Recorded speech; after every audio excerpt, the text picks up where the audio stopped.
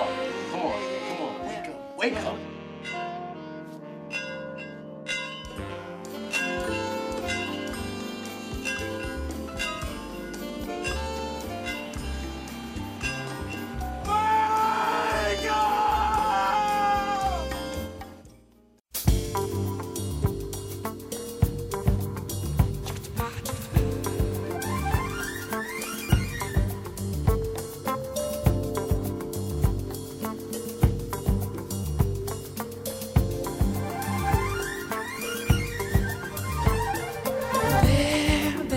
In my life, I've been wondering why. Still somehow I believe we'd always survive. Now I'm not so sure you're waiting to hear one good reason to try. But what more can I say? What's left to provide?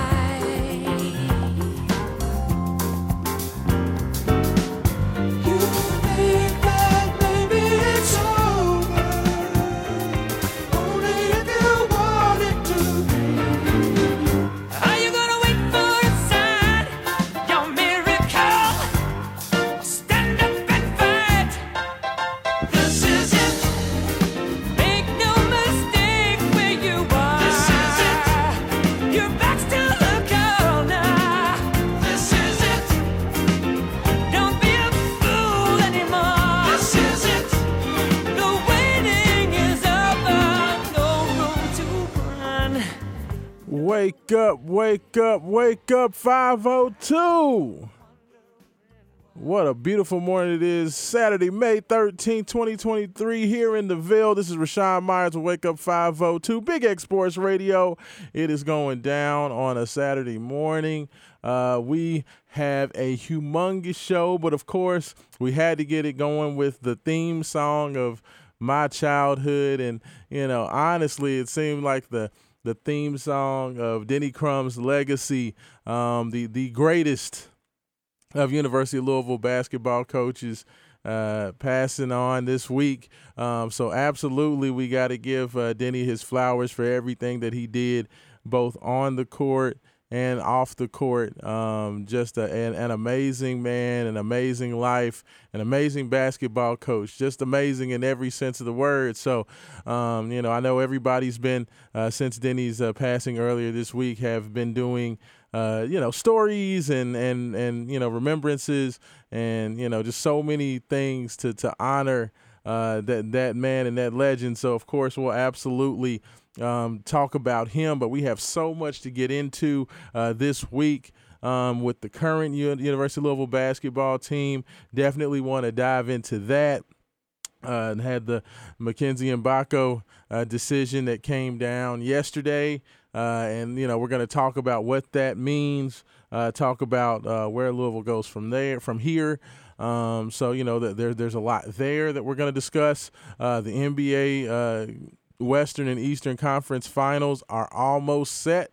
The Los Angeles Lakers knocking off the Golden State Warriors, Steph Curry and crew last night.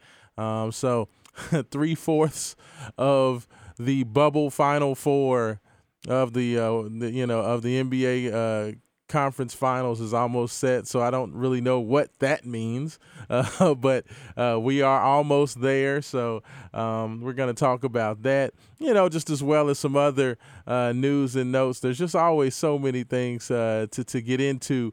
But, you know, like I said, I had to at least you know, speak my piece in terms of Denny Crum and what he meant to myself. Of course, Haven Harrington will be along here shortly. Of course, if you want to give a call, first of all, of course, the best way to get involved, the Thornton's text line, 502-414-1450 is the Thornton's text line. Would love to read your text, your thoughts on Denny, your thoughts on Louisville basketball, what he meant to you. It could be a memory. It could be just anything, and if you, of course, have a story to tell, unlike most of the shows on this station, I actually accept phone calls. So 502-384-1450 is the Wake Up 502 buzz line. I would love to talk to you if you wanted to just give your thoughts on Denny Crum and what he meant to you, or if you had a chance encounter, if you had the opportunity to chat with him, just a memory of a game or a situation, where Denny was involved. I'd love to hear them all. So it's been very, very much fun to hear all those things this week, as folks have just kind of remembered Denny in so many different ways. That's, I think, the biggest thing about him is that, Denny Crum absolutely, he was much more than a basketball coach. He was much more than just part of the athletic department at the University of Louisville. I mean, in a lot of ways, Denny Crum legitimized the University of Louisville. He was the guy that took a small commuter school and made them a national powerhouse, a brand name to be recognized. He made Louisville. I mean, like the impact of what that man did and the magic that he brought with him from Westwood when he left UCLA as John Wooden's top assistant and coming here and taking over in 71, 72. It just that impact, when you look at everything, you talk about University of Louisville being in the ACC, you talk about the University of Louisville and their football program and where they've come. You talk about just all the achievements of this university. If you want to talk about everything and how this athletic department has grown, I think that the imprint and Denny Crum's fingerprints are on all of it, because prior to him getting there, even though, the university had some success under, Peck Hickman and John Dromo and some of the others that kind of paved the way, Louisville had some success in basketball, but Denny Crum took the University of Louisville and put them on a whole different level. And we always talk about and we always hear about every year how when schools make a run, how enrollment goes up and how the overall profile of the university changes, and you have more kids and higher level kids that want to join and be a part of your university. Well, if you talk about what Denny Crum's impact was, taking Louisville to that first Final Four in the 71-72 season, and then you talk about, how Louisville continued to be a mainstay and a fixture, with the best and the brightest in college basketball, ultimately breaking through, winning that first title in 1980, and then backing that up with another one, 86, with a myriad of Final Fours along the way.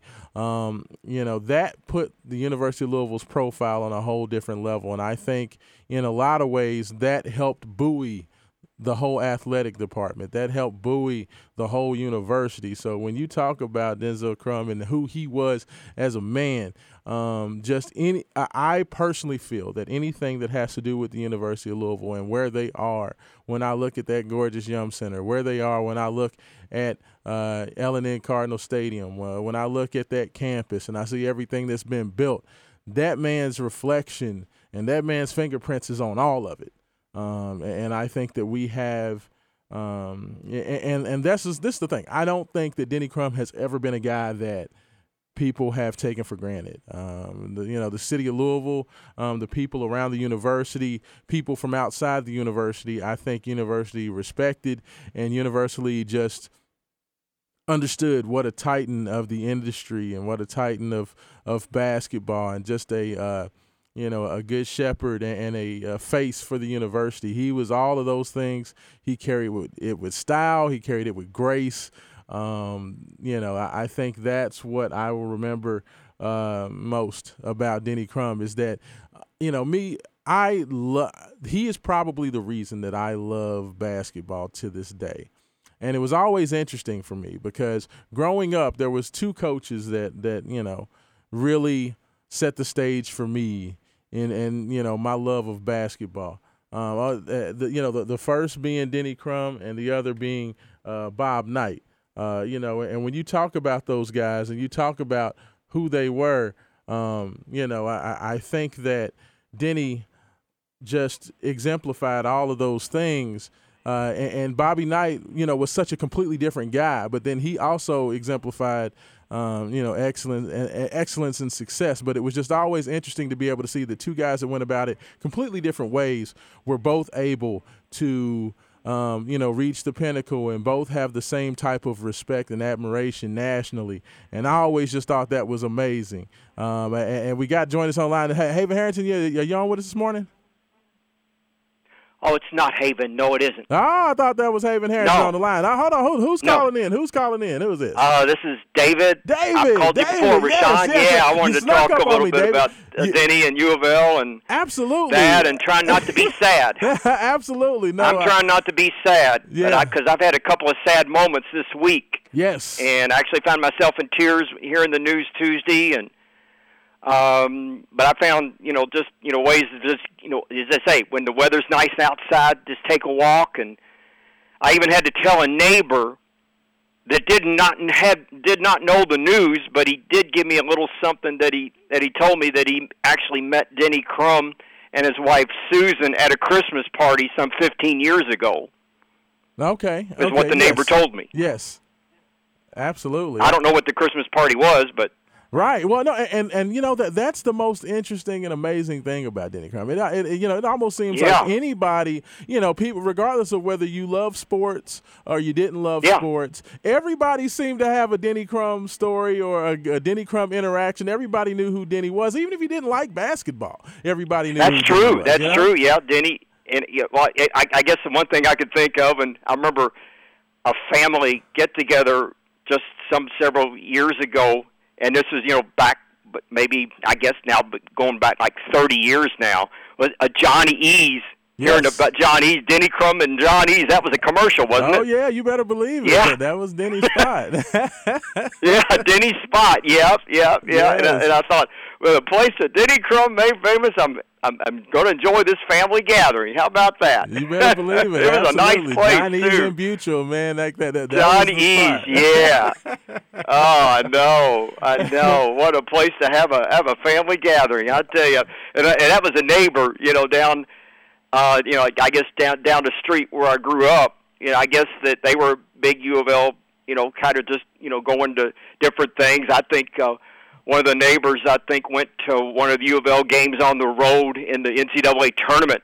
Mm-hmm. I mean, that's how much they were part of following that, out-of-town group that would, go on to the NCAA tournament. Right. But I guess something else, too, I wanted to mention. I know having the UofL game, I think I had the radio on, and I think my parents and some other people were in another room with the television on, and I just took a time out because the game, I think it was probably, I don't remember what games it was, but I know it was UofL, kind of fighting for its, to see if they're going to win the game, being behind, because I know some games they took the losses, but when they could really fight back and they're going to take the lead and win the game. Oh yeah. And sometimes at the timeout, it's like my mother would say, "There's Denny, he's rolling the program," and I think she even said another time, "He's ringing the program." Oh yeah, oh yeah. Hey, I'm telling you, like that was always my expectation. Is if Louisville is called, if the team is called a timeout,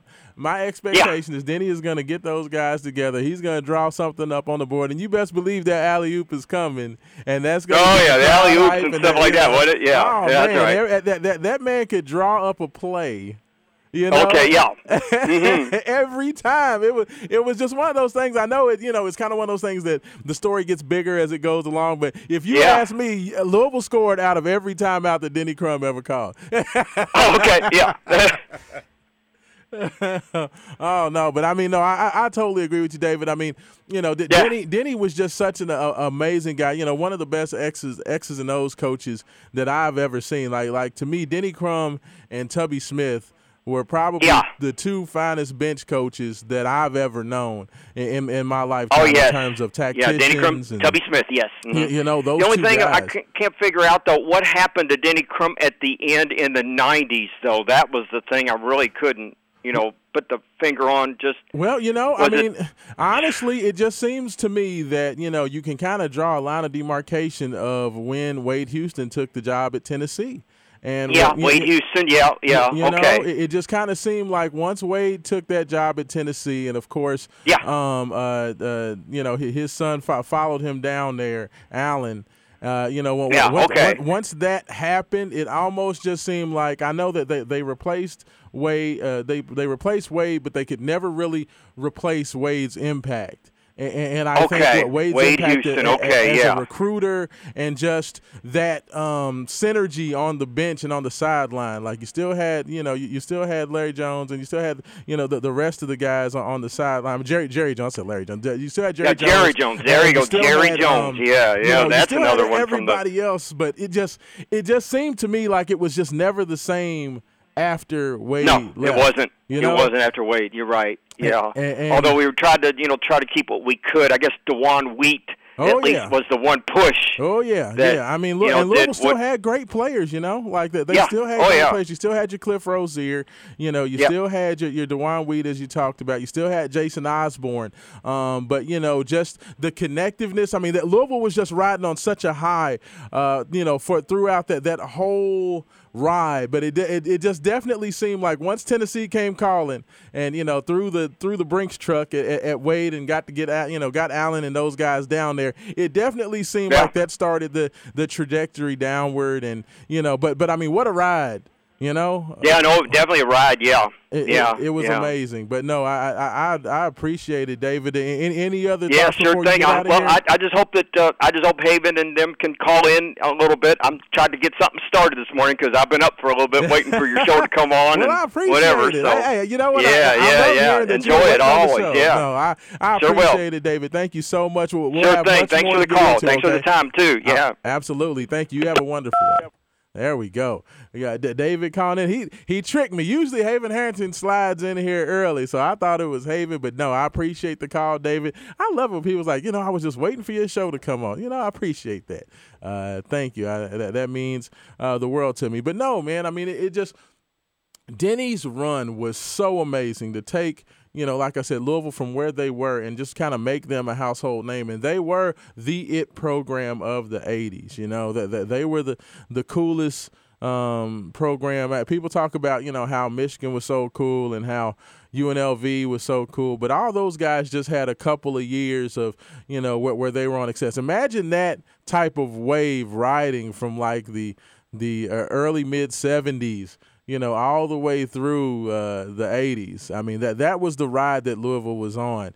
You know, like people talked about certain teams that had established reputations. And Louisville was definitely one of those. And Denny Crum, with his calm demeanor, is always funny with Denny. That I swear, as long as I watch Denny coach, and that's where I was talking about kind of the differences between he and Bobby Knight, where Bobby Knight was just so fiery, and he's throwing chairs, and he's going crazy, and he's in the referees' faces, and he's yelling at everybody.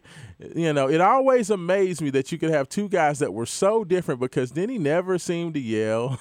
Denny never seemed to get overly animated. And I don't ever remember. Can anybody tell me, and you can text in again, 502-414-1450. Does anybody ever remember Denny Crum getting a technical foul? Like for getting on an official or anything? Like, you know, I'm 45 years old, you know, and my memory stretch back a good ways. Like my memory doesn't necessarily stretch back to the Dream game in '83. I was a little young for that. I was only about six or seven. Like I knew about it, but it was still kind of a hazy, foggy, everybody else talking about it. You know, but I vividly remember, you know, the '86 team, the Destination Dallas, that run that they made in '86 to win the championship, you know, and Purvis throwing the finger in the air, you know, after putting the bucket in. Like I remember those things. I remember Ice, you know, locking it down and winning the game at the free throw line. I remember all those things. So I remember the '86 game.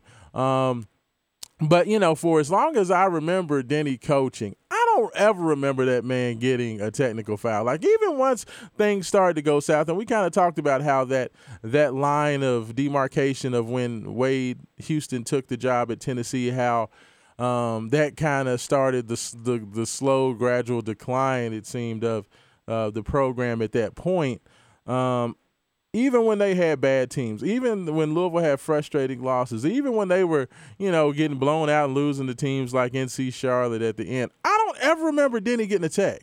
I don't ever remember him getting all upset and frustrated and flustered and yelling at referees. Like, that was always who he was as a person. He just always carried himself with the utmost dignity, the utmost respect, and just a calm, regal demeanor. And that's just kind of the best way I can explain it. He always, if he was out in public, he always would smile for photographs. He would always, sit and sign autographs. I remember I was at one of the Louisville Live functions, and I think it may have been the first year, and Denny was there, of course, for Louisville Live, and they were introducing Chris Mack. And I remember Denny came out, and he was smiling with everybody, signing autographs. Anybody who wanted to be a part of it or wanted to come and talk to him and just say, "Hey, coach, and how you doing?" That was always it. Denny Crum was always a steward of not only the university, but just a steward of human and mankind. He always just kind of carried himself in a way to set the example for how everybody should live. This is a man who had a megawatt, personality and a megawatt, profile in the city of Louisville. Everybody knows if you are big time in basketball in the city of Louisville or in the state of Kentucky, you are a very popular dude. So everybody wants to have, that interaction with you, and everybody wants to come and shake your hand and be a part of that. So I have no doubt that Denny Crum was an extremely popular dude everywhere he went. And even with that being the case, that man always took time for people. He always took time to smile for a picture. He always took time for a kind word. And he just carried himself in such a manner, in such a way that he just, that's something that I look up to and I try to strive to be, just as a person, just to always be inviting, to always have a kind word for somebody, to always take the time to say hello to people. And if people want to talk about, I know I am not 1/18th or 1/1000th of what Denny Crum was, but when people recognize who I am when I'm out, and they want to sit and they want to talk basketball for a few minutes, I never I never take and miss that opportunity to sit and talk with folks for a few minutes. And, I would like to think that Denny setting that example, even if it's subconsciously, helped me to understand that, people, recognize somebody and they want to have those few minutes to talk it up because they're excited about whatever you're doing. If you can take that few minutes for folks, it kind of makes their day. It's for you, it's just doing and running your mouth and talking about what you do all the time. But for other folks, man, that can be something that who knows what it means for them. But, just taking that time was always something that Denny Crum did. And that to me, of all the things that he did on the basketball court, was the most important and probably the most impactful. So I will remember that about him probably more than anything. And just the simple fact that,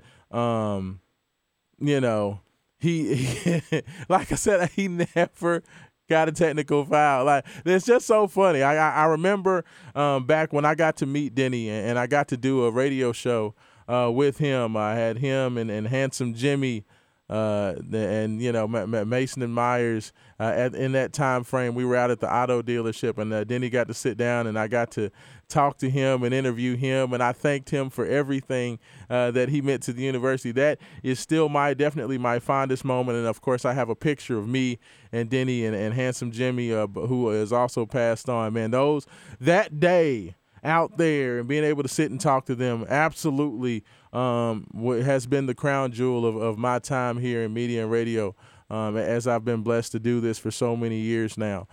stretching just about 20 years. But of my 20 years, of the interactions, of the games and the championships and everything, nothing has meant more to me than just to talk to my childhood icon and my childhood hero in Denny Crum. And he will be sorely missed and very much loved, by everybody in this city. And as David talked about, just the fact that people that, didn't even, that they weren't family, and, that they weren't necessarily close family friends of Denny Crum, Susan Sweeney Crum, and the crew. Even though they weren't, people still mourn for this man like he's family, because he's almost like the city's daddy. You know what I'm saying? He's like the city's grandpa. Depending on how old you are, like that's who Denny Crum was. So it's a celebration of him, and we will continue to talk about him, and we will continue to talk about that. If you want to regale more memories, 502-384-1450 is the Wake Up 502 buzz line. Of course, if you want to continue to send your text in, 502-414-1450. But what we're going to do, we're going to go ahead, take this first break of the day. When we come back, we're going to get into, this college basketball thing. We're going to talk about the University of Louisville. Mackenzie Mbako makes his decision, what that means for Louisville, and maybe how we need to reimagine college basketball in, 2023. We're going to get into that and much, much more. This is Wake Up 502. Raashaan Myers coming to you live. Big X Sports Radio, 96.1 and 1450, and we'll be back.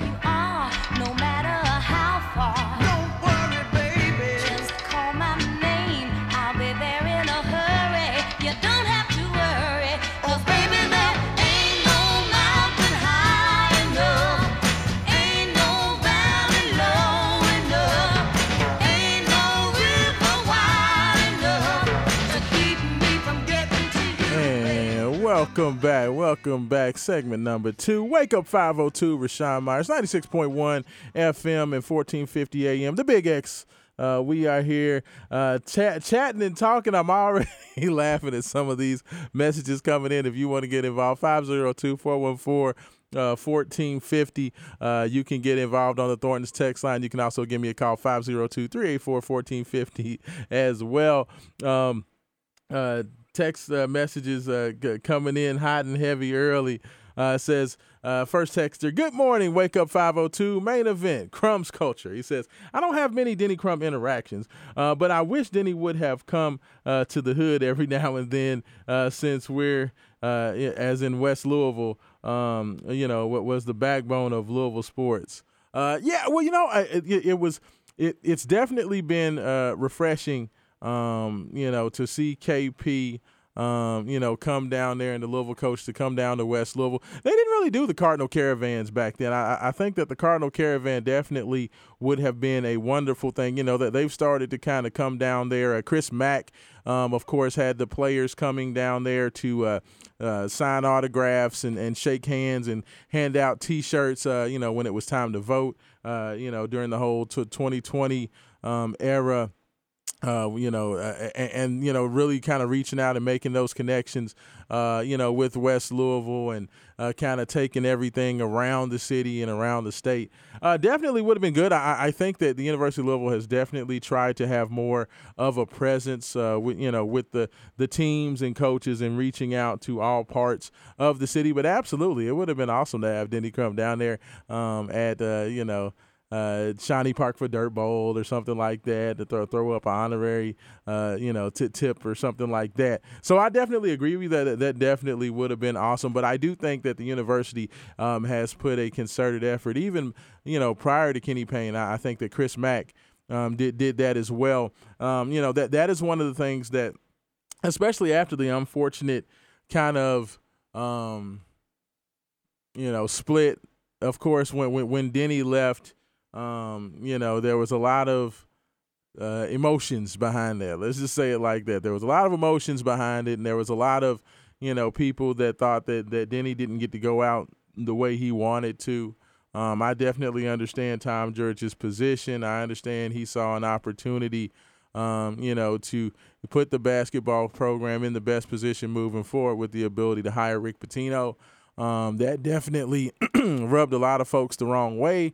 But at the end of the day, I understand why he did it. I did not necessarily have an issue with moving on from Coach. I do wish it would have been a more amicable parting of ways, but I think that Denny handled it with class and grace. And, at his age, he could have definitely moved on and went somewhere else to continue to coach with his reputation. But he, once again, was as much Louisville as he was the University of Louisville. He loved the city. And he went ahead, moved into the retirement phase of his life, and still continued to support the university, still showed up at the games, smiled, took pictures, and continued to be Denny Crum after that, even though we understand that, it was definitely not the way he wanted to go out. And I think that just kind of goes back and exemplifies, who he was, that he continued to carry himself with style and grace. But, I definitely appreciate the efforts that Chris Mack, made in trying to kind of mend some of those wounds and kind of bring folks back together and bringing back the old players and bringing back and showing pictures of him sitting and talking with Denny Crum and Denny, drawing up plays for him, stuff like that. I think that was a huge move. And much needed move for the city to continue to heal after what was a bit of a separation and a tough divorce between he and the university. And Rick Pitino and his crew while he was here just never really seemed to they never really seemed to get it together. And that was one of the unfortunate things about the way it happened. But I think that as things have moved forward, the university has done more and more to try to heal those wounds as much as possible. It is one of those things that was kind of the unfortunate portion of how everything happened. But thus is life. Thus is life. Texter also says, Young Rocky says, my recollection of a disappointing Denny memory was when you and Mason in the morning promised he would be at the Ford dealership in Oxmoor, and he never showed up, but I did. Ready to get that autograph. Y'all fake me out. Now, yes, initially Denny was late for the show. You came in and he was not there, but he did end up coming late. And he sat and we chatted for a few minutes, but you were already gone. I do have the pictures to prove it. But yes, I do remember that. That was funny. My dad was so excited to meet Denny. But it was run a little bit behind, but still a wonderful, wonderful day. He says also the most frustrating and disappointing memory was the Arkansas loss in the NCAA tournament when U.S. Reed hit that half-court shot. I was there. Long ride back to the Ville after that one. Yeah, the U.S. Reed, that was the 81, that was the 81 team after, the year after the championship, and U.S. Reed hits that half-court shot. Louisville had so many great moments and just heartbreaking moments, but they were already they were always in the fray, and they were already always in the fight. That's the thing about it. The excellence of Louisville. Like, you expected to be there. You expected to be in Sweet 16s. You expected to be in Elite 8s and fighting. If you weren't getting to the Final Four, you thought it was just around the corner. And that's kind of what defined Denny's teams until things, until late. Like that DeJuan Wheat team when Wheat turns the ankle and sprains the ankle and isn't really able to give it a full go against North Carolina and Louisville, ultimately lost that game. That was kind of the end of that struggle. But, that was definitely part of, what it just was to become and be part of, the Louisville legacy. Caller, your name, who's on with me? It's Jay Harris, sir. Hey, Jay, good morning. How you doing, brother? Good morning, sir. What's going on? Man, listen. I know y'all talked about the Jeff Baum and the new little shirt and Lamar Jackson and the NBA playoffs. We've been talking the Denny Crum so far this morning. Everybody's memories and good stuff. Yeah, we haven't gotten to any of the other stuff as of yet. Everybody been wanting to talk Denny this morning, Jay. Yeah, Luke, man. He is the legend, man. Oh yeah, absolutely. I mean, the man, the myth, the legend. That was. Well, hey, what you got for me this morning? Man, we talking about Roots 101, man. Lamont Collins, he played ball at Fern Creek back in the 70s. Okay. That's what's up. What's going on? Yeah, man, listen, man. He said he was a bad boy, but I got to do my research on him, Raashaan. I know how you do. Listen, man, I had a good time watching the Lakers last night, man, and I watched the interesting thing about how Lamar fits everybody into the game. And he's using role players to implement for them maybe win a championship. He's a role player. Calm down. Let's calm down with the Lakers championship. All right, like I will give the Lakers credit that they did get it done. They were able to knock off the Grizzlies, and they were able to get it done against the Golden State Warriors. They knocked off the Warriors last night. Yeah, we was out there, checking it out. But let's just calm down on the championship. They still got to beat the number 1 seed. Denver Nuggets were number 1 seed for a reason. So, now they got Jokic. You know what I'm saying? 2-time MVP. Yeah. It's a whole different, it's a whole different team, Jay. It's rough. So, they gotta get through this West. I know they beat Denver in the bubble a couple years ago, but this ain't the same Denver team that they played back then, Jay. So it's it's just a little bit different squad. We gotta see, man. I'm so sad about the Louisville baseball team. I thought they had a great team this year. Evidently, they just fall through the wayside, man, in Louisville's baseball. Yeah, I mean, Dan McDonald and crew, man, they couldn't. It just seemed like, I know the season's not over with yet, and Coach McDonald has done it. I mean, Louisville has a good team. Like, they have a lot of talent, but for whatever reason, their relief pitching has not been there this year. And it just seems like I've seen Louisville have so many games where they have a lead and they get to the 7th and 8th innings and give up these leads and end up losing close games. We saw them do the same thing with Vanderbilt. We were out watching the Vanderbilt game the other night, and the exact same thing happened. It just seems like they can't get right, Jay.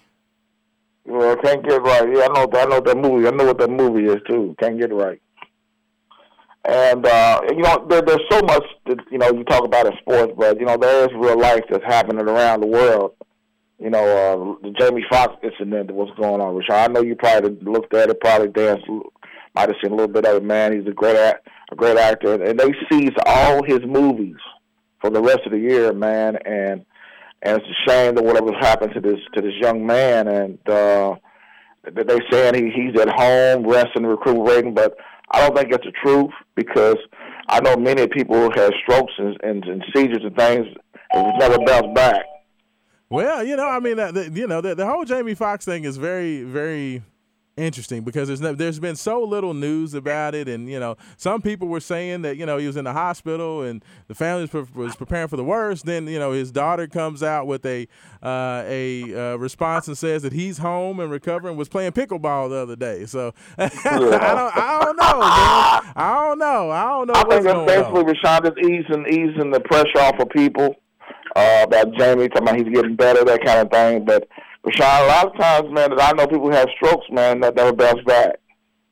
Yeah. Well, I mean, but prayers up to Jamie. Hopefully, he's gonna be back on the men. That is one of the most talented guys. As far as just actors, musicians, comedians. He's just a very multi-talented, young guy. So hopefully, he's gonna get back on the good foot and he can keep it rolling. 96.1, happy Mother's Day weekend to you guys, the radio station. And it's going to be probably one of the best Mother's Day I ever had tomorrow, Raashaan. Yeah, absolutely. I cannot wait to celebrate with all the mothers in my life, and absolutely, I'll go ahead and say a early happy Mother's Day to all our listeners and your families and everything. So I definitely appreciate that, Jay. Thanks. Yeah, man, I'm gonna eat good. I know that's right. We always eating good. I'm always down to eat good. Hey, boy, you're a funny man, boy. So, hey, Raashaan, how's your son doing in AAU in volleyball? He's doing well, man. He's doing well. He's down there at the JV state tournament, state volleyball tournament down at Henry Clay High School this morning. He's getting started. I don't know how they're doing so far, but yeah, he never rests, Jay. He never rests. He's got AAU volleyball this weekend. He's got basketball AAU tournament the next weekend. So he never rests. Yeah, he's one of the big time athletes. Plus, he's getting ready for state high jump. So he's trying to qualify for the state. He's got to do regionals in high jump. He's trying to do track and field, too. He's just doing everything, Jay. Raashaan, one more thing, man. One of the biggest recruits in the transfer portal was interested in Louisville, Kentucky, and some other programs, but he signed with the University of Indiana. Hoosiers. Yes. Yeah. Mackenzie Mbako did make the decision after decommitting from Duke. That there have been a lot of conversations about Mbako being a heavy Louisville lean because of the relationship with he and Nolan Smith. Nolan Smith being his primary recruiter, and it was said that he was one of the biggest reasons he committed to Duke was because of the relationship with Nolan. So it was thought that Louisville was going to be a primary and major player for Mackenzie. Unfortunately, it just didn't come to pass. Louisville was going to be the fourth and final visit for Mackenzie Mbako. That visit was supposed to happen this weekend. He was actually supposed to be here Friday to Sunday of this weekend. But he did ultimately decide not to go through with the visit and cut his final list to Indiana and Kansas, and he committed to Indiana yesterday. So Mike Woodson got him one. A lot of people thought that Mackenzie was going to end up at Kansas with Hunter Dickinson and the crew out there with Bill Self.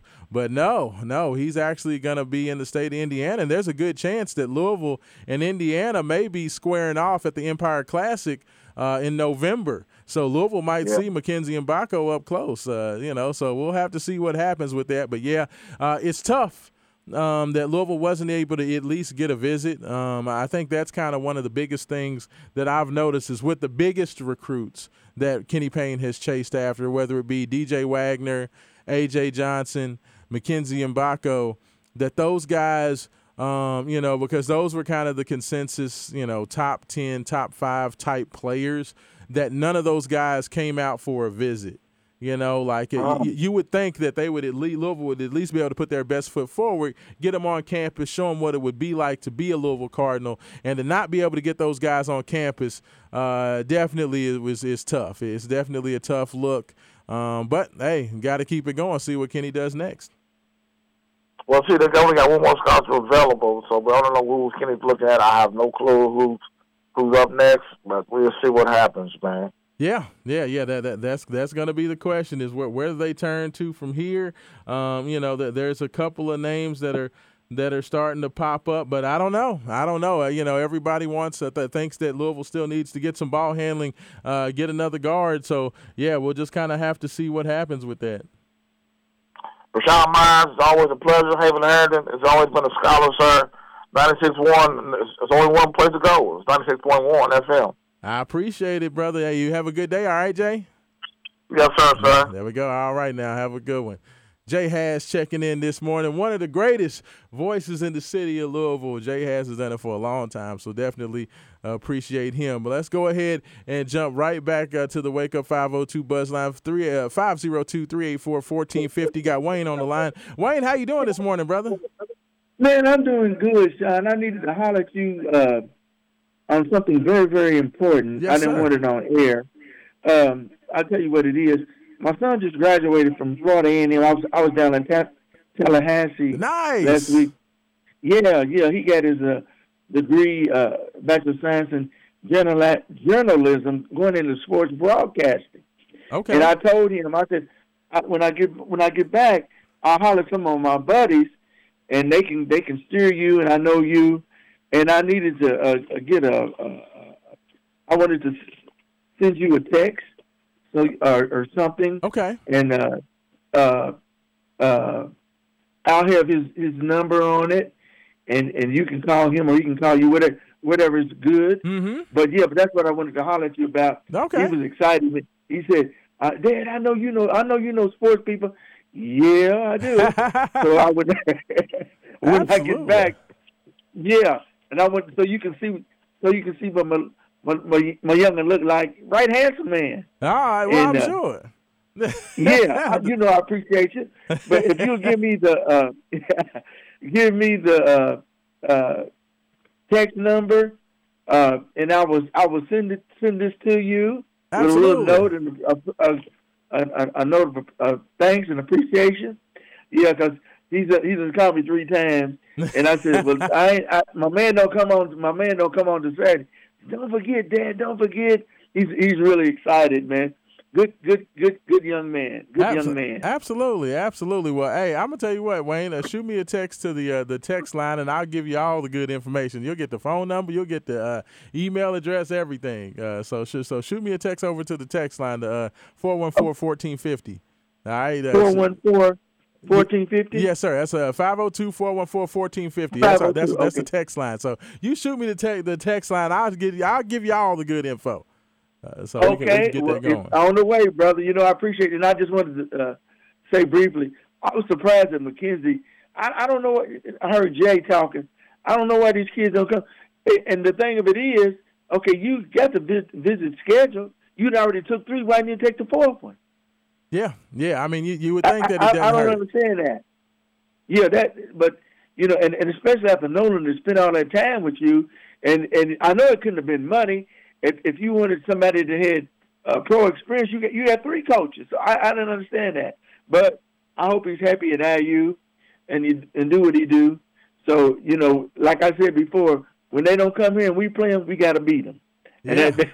And and looks like we may get the chance up there in New York. So absolutely, that'll be real good. Oh yeah, absolutely. I said, the toughest thing about it, Wayne, is like I said, when I look at kind of the 3 biggest early recruits for Kenny Payne, when you look at DJ, you look at Isaiah Miranda, or not Isaiah Miranda, the big guy that played with DJ. You look at it, Mackenzie Mbako. You look at Bradshaw, and you look at AJ Johnson. The toughest thing about it was, Louisville is kind of in on these. All those guys were consensus top 10 players. The toughest thing is that none of those guys ever visited, and it seemed like Louisville was in a good position to at least get visits for all of those guys. But none of those guys ever took official visits to Louisville, and I think that's kind of the biggest head scratcher. Is you would think with the relationships, that Kenny and Nolan and those guys are, that everybody talks about how great their relationship abilities are. You would think that would result in at least getting visits and getting guys on campus. Right, exactly. Because you don't know, and I've said it before, and so have you. I don't care where you go. Nobody's got better facilities than we do. Nobody. Oh, I mean, we got it all, and at least you can at least have the decent courtesy and courtesy. If you schedule it, take it. Right. That's all I'm saying. But like I said, I don't down any of these kids. You do what you feel is best for you, and if he feels I use best for him, okay, so be it. But if looking at this film, he'll only be there 1 year. Yeah, I mean, Mackenzie Mbako's he's a talented kid, and he would have definitely brought Louisville. He's a shot maker. He's a catch and shoot 3-point shooter. He's a guy who's got a nice mid-range game. He's a very good offensive player. Definitely would have fit the bill for what Louisville needed, but unfortunately, was not to be, Wayne. So now Louisville moves on from there. They did get the big commitment from Trey White, the transfer from USC last week. So we'll just have to kind of wait and see what happens. Yeah, we got to get now that we know what's what. You got to concentrate on getting that last guard. The kid, what was the kid? The kid from Kentucky. He played at Marshall. I forget his name. He's a guard, but he's pretty good. Pretty good. So they need to move there. And then I was going to say one other thing. I was so sorry to hear about Denny Crum, because I did get to meet him. Very, very, very nice man. Unbelievable. Yes. Nice man. Very nice. Very nice man. Absolutely. And that'll be one service. I don't know if I get to go to the my daughter called me and said, "Dad, are you going to the service Monday?" I don't know, because I don't get up and work till 6. And and it's probably all, they have free tickets and stuff. It's probably all filled up by now. But I hope they stream it. Yeah, I think they're going to stream it or have some ability to be able to view the services online. So yeah, definitely. I think I'm guessing that the university will probably put that out there as well, because the thing is, so many people want to be a part of that and just be able to. It's so somebody, some folks compared it to kind of like a local edition of kind of what the Ali funeral was. Right. Denny wasn't the name internationally that Ali was, but for the impact for the city of Louisville and here locally, definitely has the exact same type of impact. So yeah, I think a lot of people want to be a part of that. So definitely keep an eye out for that. I'm sure that they will have that available. And then one other thing, I saw the pictures of the. I like the football field. Looks lovely. Looks nice. Oh, yeah. Hey, let me tell you what, that Heisman Cardinal in the middle of the football field, for folks that don't know, University of Louisville's updating, the home turf this year. They're going to go with the black end zones and the classic Louisville Cardinal block lettering in the end zones, but they're putting that Heisman Cardinal in the middle of the field, and it does look slick. Yes, I love it, especially with the black end zones, too. That's the first time we've had black end zones. Black end zones with red lettering. I can't wait, Wayne. I can't wait to see it. Me neither. But Sean, as always, Doc, I appreciate you. Now I'll shoot this to you. Yes, do that. And when please. you see, the next time we talk, you'll see, and boy's right hand to. Hey, I appreciate it, Wayne. Thank you so much. All right. I appreciate you, Sean. You know I do, man. All right now. Have a good day, Doc. All Take right. care now. Yeah, Thank you too. Man. Thanks, Wayne. All right. Bye-bye. There we go. We got Wayne, and guess what? We're gonna go ahead and keep it coming. We got a call. We got Sean Summerall. Is that how I say it, Sean? That is correct. Awesome. And you're with me this morning to talk about a great event you have coming up. To tell us why you joined us here on Wake Up 502 96.1 FM this morning. Hey, good morning. How's everyone? I am here to talk about the African American Golf Expo and Forum, and I had some colleagues that were going to join me as well, so hopefully they can get in. Absolutely. On that too. Jim Beatty, the organizer, and then Craig Kirby of Golf My Future My Game, who's the CEO of that organization as well, nonprofit. So we wanted to just share with the community and everyone about the African American Golf Expo and Forum that will be hosted here in its third year in Louisville, August 19th through the 22nd. Okay. And we're really excited about it. We're excited about the opportunities that it will bring. It's the only 4-day event in the country that is focused towards African Americans in the game and sport of golf to help it to grow each of those spaces. Interesting. Now, tell me. You said this is the third annual, so this is the third time around for this event. How did this come about? I'll kind of leave that up to Jim if he's on the line yet, because he actually organized it. He developed it. Jim Beatty Golf Ventures. He started that and he put it together. So if he's on the line, I'd definitely like for him to be able to speak to that. Absolutely, Jim. You with us? I don't know if Jim's on the line as of yet. We'll give him a few minutes on there. But so talk about where's the expo going to be? The expo will actually be held in several different locations. Okay. All the expo work will be taking place. Exhibition classes, forums, and etc. will happen at the Guard House. And so that's where all the visitors and participants will be residing if they choose to do so. We have a set up there with them. But then also, day one will be a golf clinic, which will take place at Shawnee Golf Course. We'll be addressing new golfers, adaptive golfers, youth golfers, and anyone that's interested in the space of learning anything about golf. And then, of course, we'll have the second day will be a golf tournament, which will take place at Oxmoor Country Club. Okay. And then everything else will be held, days 3 and 4 will be held at the Golf House. Wonderful. And wonderful. So, quick question. Yes. Are you all going to tag them in, or will they need to come in through me? Actually, they might actually be joining right now. Let's see if I can get these fellas on the line. Right.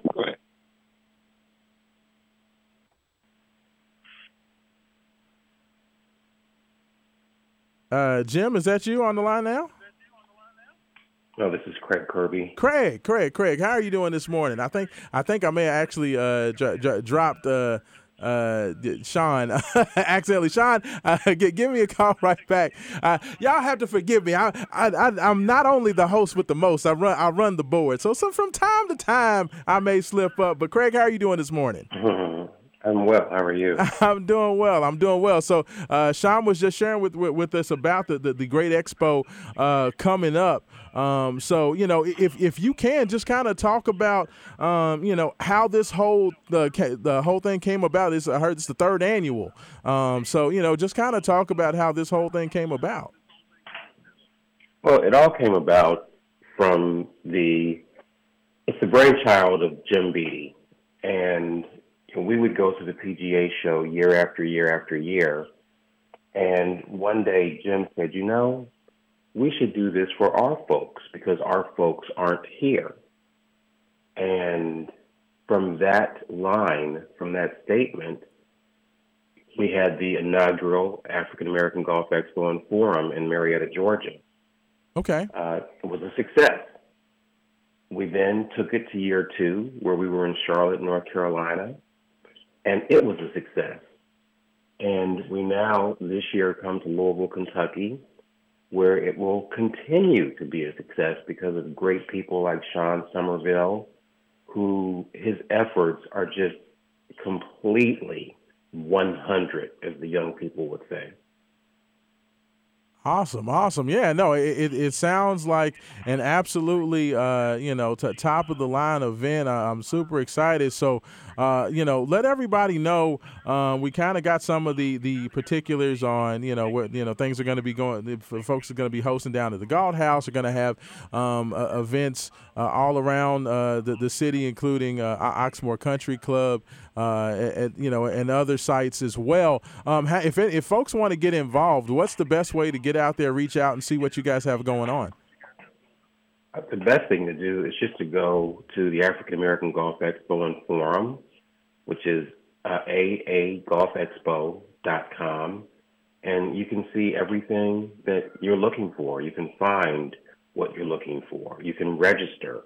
You can do everything on that website. Awesome, and that is an amazing. Sounds like an amazing. You said Marietta, Georgia, and you said was it Charlotte, North Carolina? Yes, Marietta, Georgia was year 1, the inaugural year. Year 2 was Charlotte, North Carolina, and now we are in the great city of Louisville. Absolutely, and of course, it's an amazing community. We have some amazing golf facilities here. There is definitely a passion for that. Of course, a lot of folks remember, when Tiger Woods won the PGA at Valhalla, and he of course took a visit down to Shawnee Golf Course and hit a ball. They put a plaque up, but he hit a ball and hit the overpass of the highway from a spot at the Shawnee Golf Course, and then that was kind of memorialized, and everybody talks about that. They still have that plaque there. So definitely there is a passion for it. Of course, First Tee of Louisville is one of the great programs here locally, where the folks work to get young African Americans kids into the sport and interested in it. So definitely, Craig, appreciate what you guys are bringing here and allowing us to be a part of the great event. So what is the pricing, or if we do want to check out more, I guess the website is the best spot to check out everything. It is, but right now you can register and it's $99. Okay. Wonderful. So I tell you what, man, I definitely appreciate that. I think this might actually be Sean giving us the call back in. Let me see if I can get Sean back here on the All right. Let's see. Sean, is that you? It is me. Okay, there we go. Y'all got to forgive me. Like I said, man, I'm the host with the most, but sometimes being both host and producer gets a little sticky. So I'm glad I got you back on the line. No worries. I'm glad you got a chance to talk to Craig. I jumped on the radio quickly when I got booted off, so no worries. Yes. No, Craig was definitely doing you well and doing it justice, talking about how this great event came about. And, just we were kind of talking about, just the impact of what Tiger Woods coming here to visit, prior to his big win at Valhalla back several years ago. But there is a passion for that. The Shawnee Golf Course has been a great hub for young folks, including my son, to get out there and be a part of the game. But just talk about you guys' passion and interest in continuing to grow the game, and trying to help folks kind of find that love for golf. Yeah, so exactly. It's amazing what I got into the game late, and I didn't really understand the power and the impact of it when I got into it. It was just something I was actually doing for work because I wanted to participate in what folks were doing, and I didn't want to get joked around. I was a traditional guy, traditional sports, football, and so forth. Golf is not that big of a deal. Had the same perceptions that still exist today. It is not for us. It's for a different group of people, and so forth. Well, as I continued to play, I found out that I was sadly mistaken. Golf can have a tremendous impact on your mental health, your physical health, your economic health. And so I'm really excited to expose all of those type of opportunities to our community and to our youth. And I've been blessed to connect and meet Jim Beattie and Craig. They're doing a phenomenal work and phenomenal job, and I'm excited to be able to be a part of bringing this here to Louisville to help expose us and give us an opportunity to see things from a different perspective and grow the game. We got Top Golf here, which, Yes. That's a different space, but still it's another avenue to get us into spaces that we haven't been allowed to be in, but then to haven't taken the interest to get in. Absolutely. I mean, and that right there is continuing to kind of build that passion in athletics, and specifically in golf, is something that is a passion of mine. I just love to see when our folks have opportunities to continue to grow in spaces that are atypical. And golf is one of those where Tiger Woods kind of laid the groundwork, but you have to continue to foster that. Now that Tiger is kind of on the back nine, if you will, of his playing career, you don't want to necessarily let that momentum slow down. So definitely appreciate that and appreciate you guys. And if you all can please, one more time, give everybody the website. I know you said the registration fee right now is $99. Let those folks know where they can check everything that you guys are doing out. It's so they can go to AA Golf. Oh, go ahead, Sean. So aagolfexpo.com. That is the website, aagolfexpo.com, all one word. And they can see all the amazing things that are continuing to happen. We're securing more sponsors. We're securing more partners and collaborators as time nears, and we're very excited about it. We're continually looking for more groups that want to be a part of it. That the tournament that happens on Sunday, the second day, we're still looking for people to participate and play in that as well. So we're really excited about what's going on. We're going to have some great activities after the expos each day and then going into the evening. Then we're also, and I failed to mention, that we're partnered with Louisville Tourism and the BTAC team. And the BTAC, they're going to be working with us on a cultural tour that anyone's welcome to take. Now, it'll be limited seating, and it'll be a special piece. So I'd advise people to jump in as quick as they can. But, it's really going to be exciting. It's going to be a great 4 days, and I'm excited for it. I'm excited for the opportunity. Definitely. So aagolfexpo.com. Make sure you guys check that out. Gentlemen, I definitely appreciate your time this morning. I cannot wait. I'm pretty sure that Haven and myself will be out there poking our head in, shaking hands, and meeting everybody. So cannot wait for you guys to get here, and definitely appreciate your time this morning to share your great event, okay? All right. Thank you. Thank you for your work. Absolutely. Thank you so much. Appreciate it. There we go. So we've got the Big Time Golf Expo coming up, 3rd annual Black Golf Expo, coming here to Louisville for the first time, 3rd year after kicking things off in Marietta, Georgia, and then Charlotte, North Carolina last year. Now they're coming to the great city of Louisville. So definitely check that out. Be a part of what they're going on. I'm sure they have sponsorship opportunities as well. So if you are, wanting to get involved, with some sponsorship opportunities, make sure you check that out. So definitely appreciate Sean and Craig and their time. I tell you what, we are like super late for a break. So we're going to go ahead, take our top of the hour break, 15 minutes late. But you are listening to Wake Up 502. Raashaan Myers taking care of you this morning, 96.1 FM, 1450 AM, and we'll be back.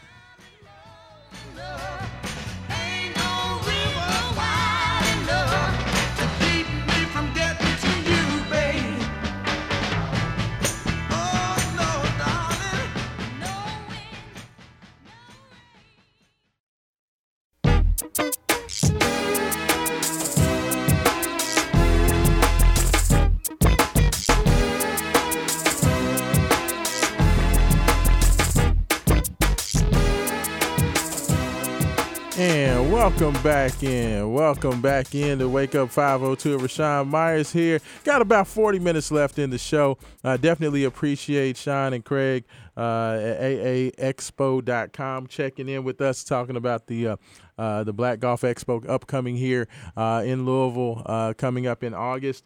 Definitely make sure you check those things out. Also appreciate Wayne and Jay Hads for giving us a call. We went long that second segment, y'all. We had a whole lot going on, but definitely appreciate it. Make sure you continue to send us your text in 502-414-1450. Still have text coming in hot and heavy. Texter says, what did Indiana give Mackenzie Mbako? Where's KP at? He says, also, will Louisville go after the Marshall guard from Corbin County? Okay, so Louisville basketball, definitely have some questions there. I look at it like this. First thing I'm going to say is Kenny has been quiet. I, of course, for those who don't know, of course, I talked about the fact that I got the opportunity to chat with both Milt Wagner and Nolan Smith last week out at the Phillies and Stallions Gala. I did post that video out there. If you want to check that out, you can go on Twitter at Raashaan, that's Raashaan, or you can go to facebook.com/Raashaan Myers. And you can find me out there. The video is posted there as well, where I got to talk with, the Louisville Hall of Famer and the assistant coach. Kenny has been quiet since the season ended. He definitely has been, as they say, quote unquote, moving in silence, trying to put together this roster. Big time overhaul of the roster. Like I said, they did get the big commitment from Trey White last weekend. Trey White committed to Louisville late Saturday evening on Derby night. Which was a big plus. They did not, unfortunately, get R.J. Luis, who did end up committing to St. John's. St. John's, speaking of which, who not only got him, but then they backed it up with going and getting Jordan Dingle, the third-rated scorer from last year in college basketball, the guard from Penn. He was the Ivy League Player of the Year, averaging 23.5 points per game. So Rick Pitino is definitely not playing games with y'all. He's trying to come back and do some major things at St. John's his first year. Some people are saying that he has St. John's ready to be a threat for the NCAA tournament already with the talent that he has collected at St. John's. So R.J. Luis did decide to join Coach Pitino at St. John's, along with Quinn Slazinski and several others who are joining him from Iona, as well as some other places. So, Rick's looking good. Everybody knows I love Rick, so I wish him continued success, and I'm excited to see what he can do there. But back to Louisville, there is question about where Louisville goes from here. After Mackenzie Mbako decided to commit to Indiana, it was funny because, everybody kept talking about, Mbako was going to commit to Kansas, or he had already committed to Kansas, or Kansas paid Mbako an exorbitant amount of money not to go to Louisville and just to go ahead and commit. Well, all that can seem to be false because Mackenzie ended up committing to Indiana, who was the visit that he took last weekend, Derby weekend. He decided to go to Indiana and then save Louisville for last. So apparently Mike Woodson and crew really impressed him, and I think that what Mike Woodson was selling in terms of his experience as an NBA coach, and just the fact that he did a good job with the Indiana basketball program over his first couple of years there, I think really helped. I think that's kind of one of the things that's hurting Kenny Payne is after, I'll be nice and just say a less than stellar year one, especially for the elite of the elite guys. When I talk about A.J. Johnson and we talk about D.J. Wagner and Aaron Bradshaw and Mackenzie Mbako, all those guys are consensus top 10 guys, the elite of the elite. And, when you look at what Kenny was, Kenny Payne and his staff, his whole selling point right now is his development ability, his ability to get you ready for the league. And like I said, when you have Kenny, and Kenny has a full year with a team, and, it's pretty much not much of anybody improved over that first year. When you talk about development, you should be able to see that development in action. Even if there are guys, people want to talk about holdovers and talk about, the last coaching staff couldn't reach these guys, so, that's not Kenny's fault. Yeah, okay, well, what about Devin Ree? Okay, what about Kamari Lands? What about the freshmen, Fabio Basili? What about the people that weren't a part of that? Mike James did not play, under the last coaching staff. So those guys had nothing to do with it.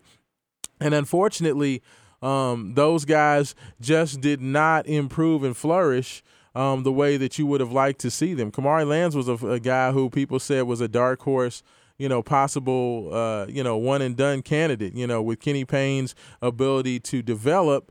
The talk is maybe Kenny Payne could turn Kamari Lands into a borderline draft prospect his first year. And that unfortunately didn't happen. We saw, the horrible shooting percentages, and we saw guys that weren't, putting and averaging out, what you would expect from draft prospects. And I think that is what's being held against Kenny Payne for the best of the best. It's like, I give him all the credit in the world, the relationships he was able to build with Sky Clark to be able to get that done. Being able to get it done with Trenton Flowers, being able to pull over an elite shot blocker in Dennis Evans, you definitely get credit for that, and that is definitely to be commended. But when you talk about the elite difference makers, okay, while I do think that Louisville has some very nice pieces and some very nice players, trust me, I've heard enough times that Louisville has a top 5 recruiting class. I don't believe that of these players there are any one-and-done guys in this group, at least so far. I don't see it. To me, I know Trenton Flowers is a super, super talented kid. I think that he's going to have an opportunity to flash and do some big-time things as a freshman here at Louisville. But the track record of reclassification kids, of being able to come in and immediately impact and be that one-and-done type of player, has been far and few in between. So I'm not going to just go out there and go over the moon saying that I think that Trenton Flowers is going to be ready to do that until I see it. And I think that's where we're at. And the one thing that I'm going to have to ask Louisville fans to kind of start to do, I understand the thought process for basketball. And I understand the thought process that a lot of people are saying that Kenny is trying to build a program. Okay, it takes time to build a program. It takes time. You have to bring kids in. You have to, help grow them. And then, in 2 or 3 years, you're going to have the products of that success. But folks have to understand, in 2023, 2024, there is no more program building. If you look around college basketball and college athletics in general, pretty much It's not about rebuilding anymore. It's no longer building guys over 2 and 3 years and watching them flourish. It is about what team can I put on the floor and the court immediately. Okay, pretty much every year is an opportunity to rebuild, reload, and put your best foot forward to try to get to a Final Four and win a national championship. If you look at what Kansas is doing, going out there, getting the best transfers that they can, getting a couple of the elite freshmen that you like, that you can bring in and think can be a part of it. But, for the most part, these programs are only going to be bringing back 2 to 3, maybe 4 kids per year. It's going to be about what you can add in the transfer portal. It's going to be about what kids you can add that can impact immediately from, the freshman class, because these kids have opportunities now. The one-time transfer rule and the transfer portal has completely changed the game. And this is what I'm going to have to ask Louisville fans to start to do, is change the way you think about college athletics and college sports. You're pretty much, every team is going to have a year-to-year model based on what they can do to put together a competitive team to be able to win. Unfortunately, that's where we're at. When you talk about listening to guys like Hunter Dickinson talk about, I wasn't even making 6 figures last year for Michigan. And, while some people kind of disparage those remarks from Hunter Dickinson, I understand them. And when you hear about guys like, Oscar Tshiebwe at Kentucky, with a $2 million NIL deal, if you're Hunter Dickinson and, you're even if you're at $80,000 or $85,000 to the layperson, people say that's awesome. But when Hunter Dickinson was no worse than probably the second best big man in all of college basketball. When you see and you hear these numbers getting thrown out, even if Oscar wasn't getting $2 million in NIL deal, let's split the difference, say it was $1 million. If you're hearing that Oscar Tshiebwe is getting $1 million and you're Hunter Dickinson, a McDonald's All-American, and, a guy who is basically a no doubt 17-12 guy and one of the best big men in college basketball, and you're looking at a significant amount less that you're making than those guys, people want what they're worth. And I understand that. Everybody understands in every walk of life that you want to make the most that you can out of your employment. So I can't disparage a kid like Hunter Dickinson for going out there and keeping it real and say, you know what, I want my just due. And I can't sit there, at Michigan understanding that I'm making a lot less. I mean, we heard about the exorbitant amount that was given to the young man whose name escapes me that transferred to Miami. Miami came out and said, we're giving this kid $300,000. To come to Miami from Life Wallet on the NIL deal. They came out there and gave you the numbers. So once again, if you're Hunter Dickinson and you're like, why am I making 75 or 80 and this kid's getting 300? It matters. Like, don't anybody in any walk of life, if you're understanding that you're being underpaid that much, that's going to make an impact on you. So I can't disparage it. These kids have more value and more control over their brand and over their talents than they ever have. So to try to, beat them down or try to look down on them, I think is folly, because you would do it in your walk of life. So I can't disparage those kids for doing the same. Not all these kids are going to go to the NBA. Sometimes, for a lot of these kids, their best earning potential is going to be right now in college. We've seen the way the NBA is changing. That's one of the reasons Oscar Tshiebwe has continued to think about coming back to school again, is because, the NBA may not be in his future. So his biggest opportunity to make a lot of money could be here at the college level. So you have to, while you have that earning power and that earning potential, you have to make the most out of it. I think that's where you have to reimagine the way college athletics is done. I really and truly believe that it's going to be about putting your best foot forward, because as we've seen, kids have opportunities to leave. Kamari Lands, is a guy that I'm sure Kenny Payne would have loved to have back. He said, you know what? I need to go ahead and do what's best for me, and I'm going to Arizona State. Jalen Withers, while, a lot of people think that it possibly was a mutual splitting of ways, Jalen Withers has the opportunity to go to North Carolina.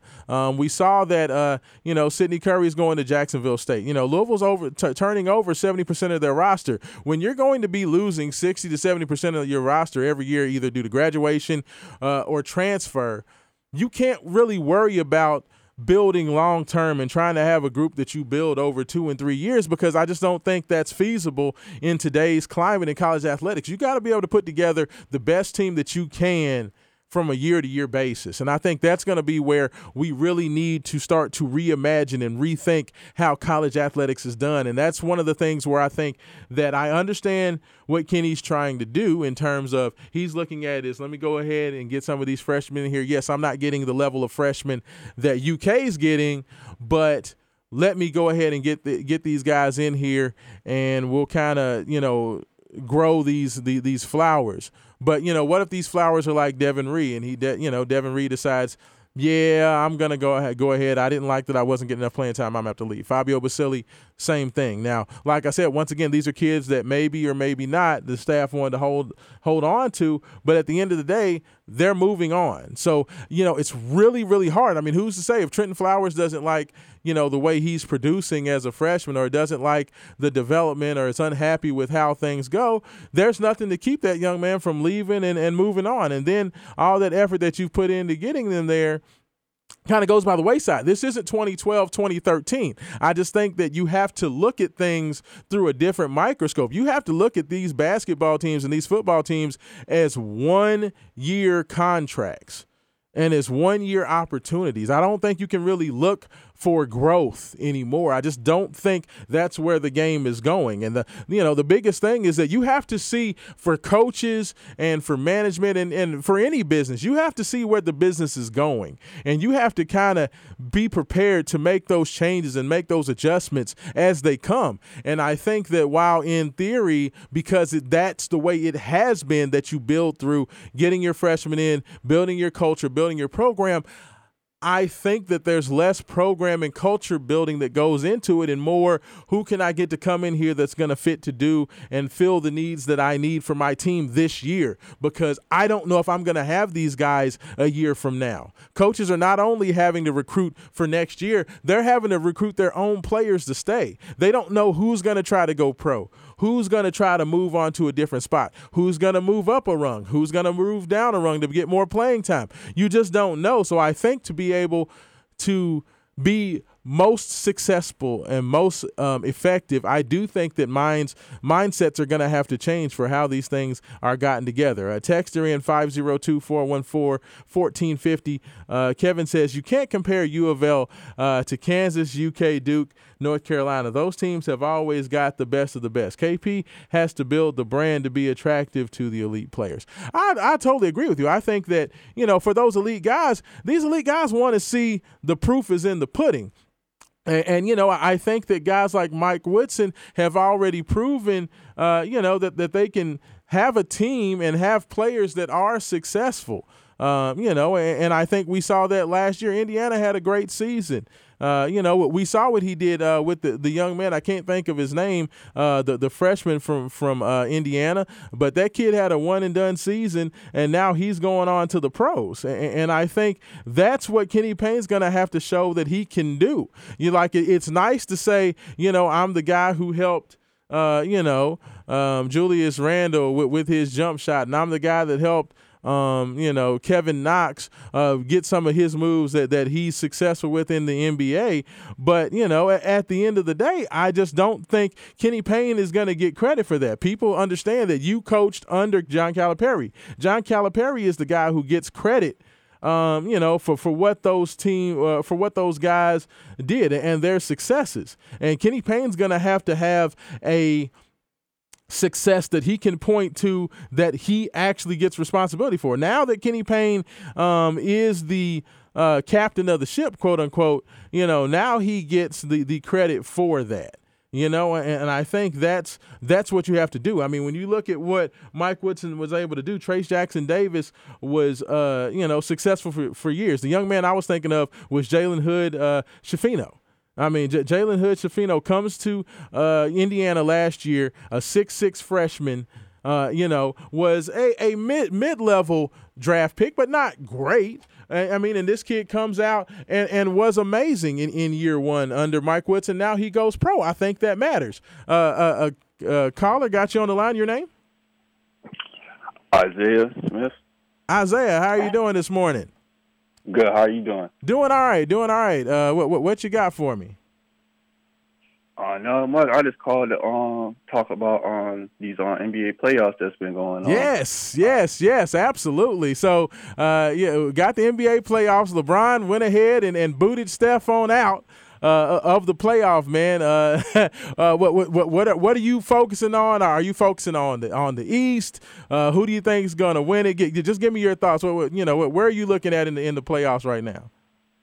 Yeah, so I'm actually a LeBron fan. So okay. After the Lakers started that run towards the end of the season, I started to think like this would be their best chance to make a run, and I like what they've been doing lately. And they came into the Warriors series as an underdog, and I just felt like they would be the team to beat them because both of them came in there with records on the line. The Warriors, they never had lost a series on the court unless it was in the finals, and the Lakers, they're undefeated after winning the first game in any series.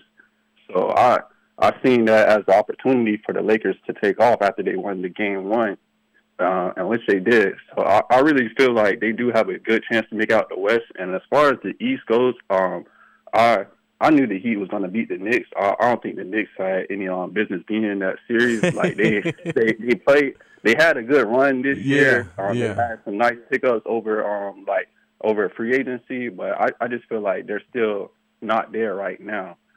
So I'm looking forward to seeing this game one, the Lakers and the Nuggets. The Nuggets, they're a team that can't be left out. They're really underappreciated. They've been like the number one seed the whole season, and they even came in as underdogs to the Suns.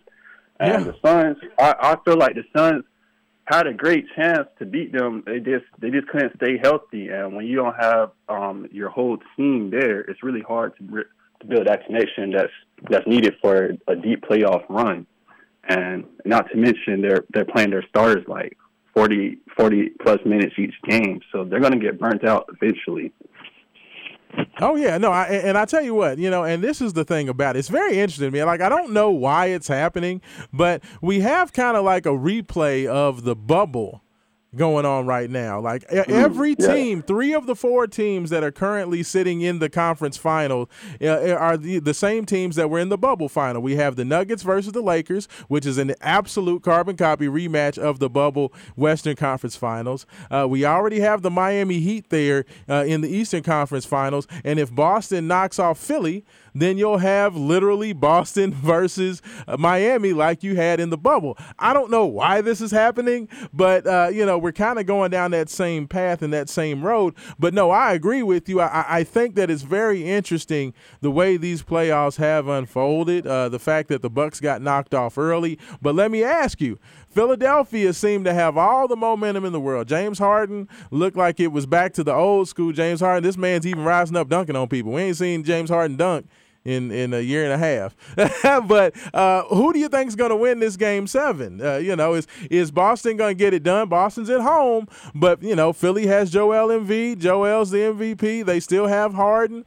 Like, do you think Philly chokes again, or do you think Tatum and Brown get it done? Yes, so I see Philly, they're going to choke again. They're going to choke. You have no faith, huh?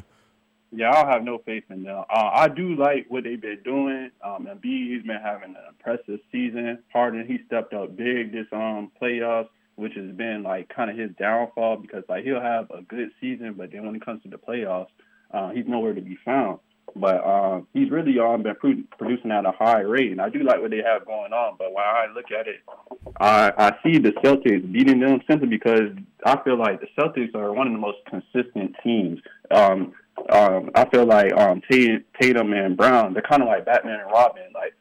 Like Tatum, he's gonna go off and do his thing, and then he'll let Brown do his thing the other night, and like they kind of like rotate like that. So I really like what they have going on. They have the home field advantage. Doc Rivers, he's 15-31 in closeout games. That's not a great record. 8-9 in elimination games. So I'm kind of a stats person. So like when I see like stats like that, it kind of gives me like no faith in him and like what they have on over there. because the history is not on their side. But I do feel like it's going to be a close game. But when it comes down to it, the Celtics are going to win at home, and they're going to move on to face the Heat. And like you said, it's just going to be like a redo of the bubble. Yeah. Well, no, I totally agree with you. And the one thing about Boston is that I feel like when Boston is playing at their best, it's not – I mean, Tatum and Brown, you know what those guys are going to give you. But I think Marcus Smart, when Marcus Smart plays well, like in that Game 6 – one of the big reasons that Boston was able to get done, Marcus Smart led the Celtics. He had 22 points in that game. And when Marcus Smart is on and he's playing well, like he's always a great defensive player, but his offense kind of comes and goes. But, I mean, I just think that the Boston Celtics, the moves that they made, it was unfortunate that Danilo Gallinari got hurt at the beginning of the year because I think that the Celtics would have been a lot better had Gallinari not gotten hurt. But bringing over Malcolm Brogdon from the Indiana Pacers, like that dude is one of the coldest, most underrated guys in the league. He plays defense. He can score. He's consistent. And I think that that's the thing. I think Philly's a more talented team, but I just think Boston's more consistent. You know what I'm saying? Like that's the thing, is that they just come in every day. They never get too high. They never get too low. And you know, they just keep grinding. So we're going to see what happens. But, Isaiah, I definitely appreciate the call this morning. Yeah, no problem, man. All right, man. Hey, have a good morning. Thank you so much. There we go. Isaiah talks some NBA. That's what I'm talking about. You know what I'm saying? I know that this is the city of Louisville. I know we love our college basketball, but y'all know I love to chop it up on some NBA. So, you know, I love that. I'm very, very excited to see what happens. I tend to lean Isaiah's way. Like, Philadelphia had their shot. They had Game 6 at home. You can't ask for better than that. So when you go and you have the Game 6 at home, the elimination game, and you only scored 86 points, you only scored 13 points in the fourth quarter, you've got to be kidding me. Come on, Philly. Like, that was your shot. That was your chance, and now you're going to end up going home. Boston's going to win in the Game 7. I can't stand Boston. I hate that stupid leprechaun, but, you know, Celtics are going to get it done. Like, I agree with you. I think it's going to be a complete rematch or a redo of the bubble. Now, I do think it's going to go a little bit different than it did a couple years ago in the bubble, where I think that the Denver Nuggets are a step and a half above every one of the teams that is left remaining. You know, I think that, you know, at the end of the day, it may come back to see that really and truthfully the NBA Finals was the Suns-Nuggets series, like, to keep it real, because I think those two teams were the best offensive teams there. I think they had the most explosive talent there. I think that Philadelphia has that potential, but the problem is that they're just too inconsistent with it. Like, I would love to see a Joel Embiid versus Jokic final. Like, I would love to see that. You know, if we could have that happen, that would be none short of amazing. You know, but I don't know if that's going to be a possibility. Let's go right back to the phone lines. Caller, your name? It's me. I just wanted to call to tell you thank you for giving my baby boy a shout. Oh, that's all right, Wayne. Yeah, he did a good job, man. You know what I'm saying? Chopping it up a little NBA, that's no problem at all, man. Yeah, you know I appreciate you, Doc. Yeah, no problem at all. He knows his stuff. He does. That's his thing, man. Absolutely. Pretty good. Yeah, absolutely. He'll call me later. Yeah. But I just want to tell you thanks again, man. You know I appreciate you, Doc. Yeah, no problem, Wayne. Hey, I appreciate it, brother. Hey, you have a good one, all right? Okay, you too. Thanks. Yes, sir. Look at there. Look, Isaiah was Wayne's seed. I didn't even realize that was Wayne's son until about halfway through the call. I remember he said his name was Isaiah. I was like, oh, yeah, this is Wayne's boy. Okay, but no, hey, Isaiah knows his stuff. So, no, I totally agree with it. But, no, like I was saying, I would love to see if the Philadelphia 76ers were able to find a way to win this Game 7. That would make me so happy. Like, I'm pulling for the Sixers to get this done. Okay, because I want to see the big man versus big man matchup in the final. And I do think that if Philly got past Boston, I do think that they would knock off the Heat and they would make it to the final, because I just don't think that Miami Heat have enough offensive pop to be able to keep up with the Sixers. So I do think that the Philadelphia would win that series. The question is, can they win in Boston on the road in a Game 7? And I'm not so sure about that one. But I mean, think about it. If you have an Embiid versus Joker matchup in the finals, you got the number 1 and number 2 guys in the MVP voting going head to head. You have 2 true centers going head to head. It would be the best and biggest center matchup in the finals since Akeem Olajuwon versus Shaquille O'Neal, and that was back in 1995. I mean, so it would be huge to have a big man matchup back in the finals. Like, I love the big men. Yeah, you know, y'all know I grew up that was my bread and butter, was watching Akeem, watching Pat Ewing.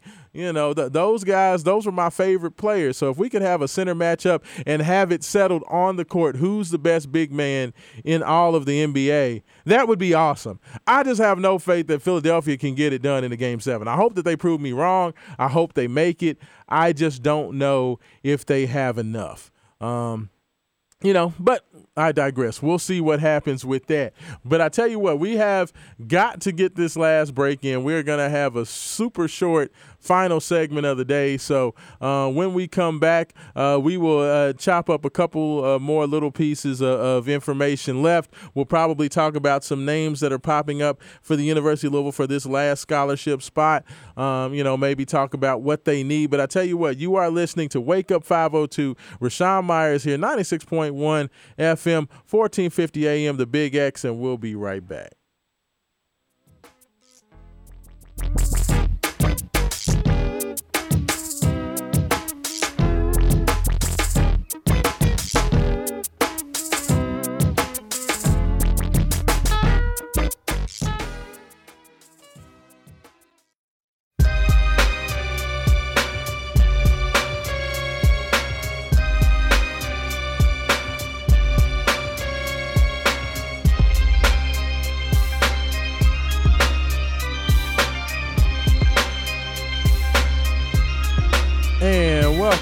Welcome back. Last segment of the show. Super quick segment. Man, what a day it has been this morning. Just sitting back, chopping it up, talking to all of you guys. Definitely appreciate all of the input, all the texts, all the phone calls. It has been an amazing morning. We honored Denny Crum, the greatness that is. You know, the greatest coach in Louisville basketball and just in the Louisville history, period. So definitely appreciate all the calls.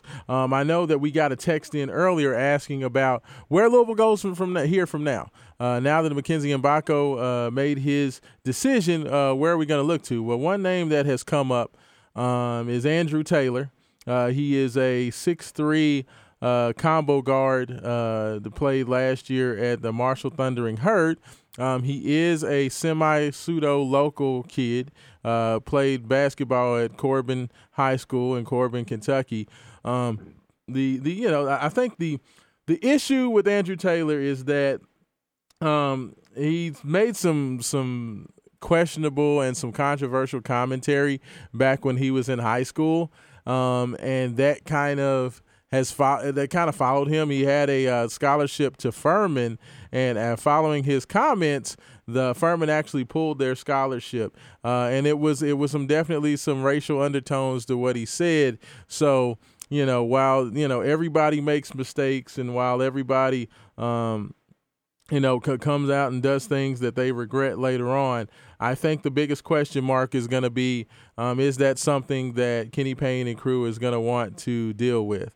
So, I mean, I don't know. I mean, the young man has got talent. He averaged 20 points per game last year for Marshall, shooting 41% from the field, almost 5 assists and almost 5 rebounds, as well as shooting 36% from three. So I think on the court, absolutely, that's what you're looking for, a guy who can distribute, a guy who can, shoot it. And I think had there not been as many questions around the young man as it has been, he probably would already have a spot, because it's clear the young man can play. But, you know, anytime you have a guy who, you know, has that type of controversy around him, a lot of times programs handle it with hands off in a sport, especially with a team that has a predominantly African-American coaching staff. if they sign off on it and they decide, you know what, we're going to give this guy a second chance to, you know, kind of make amends and go from there, then that is up to them. Can he help Louisville on the court, and does he fill needs that Louisville needs? Absolutely. But, you know, the question is, do you want to, you know, do you want to deal with those situations, especially considering he's from the state, so people understand and know, you know, what the comments were about. And if you want to look them up, you know, I'm sure it's not hard to find. But, you know, Louisville's just going to figure that out. Now, that his type of production and what he brings is absolutely what Louisville needs. I definitely still believe that they need another ball handler with some speed and quickness and ability to distribute as well as be able to shoot the ball. Because I think one of the biggest things that Mackenzie Mbako was going to bring that Louisville needs is a guy who's a known knockdown shooter, or at least has a reputation as a knockdown shooter. I just don't know how much shooting Louisville has on the roster right now. You know, I think that's kind of the question mark. You know, there's just so many unknown commodities on this team.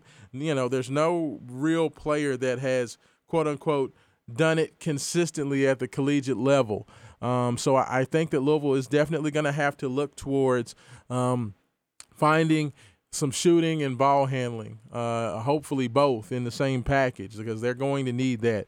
You know, with some of the decisions that they made with their scholarships early, it's kind of put them in that position. So, you know, that's kind of where we are right now.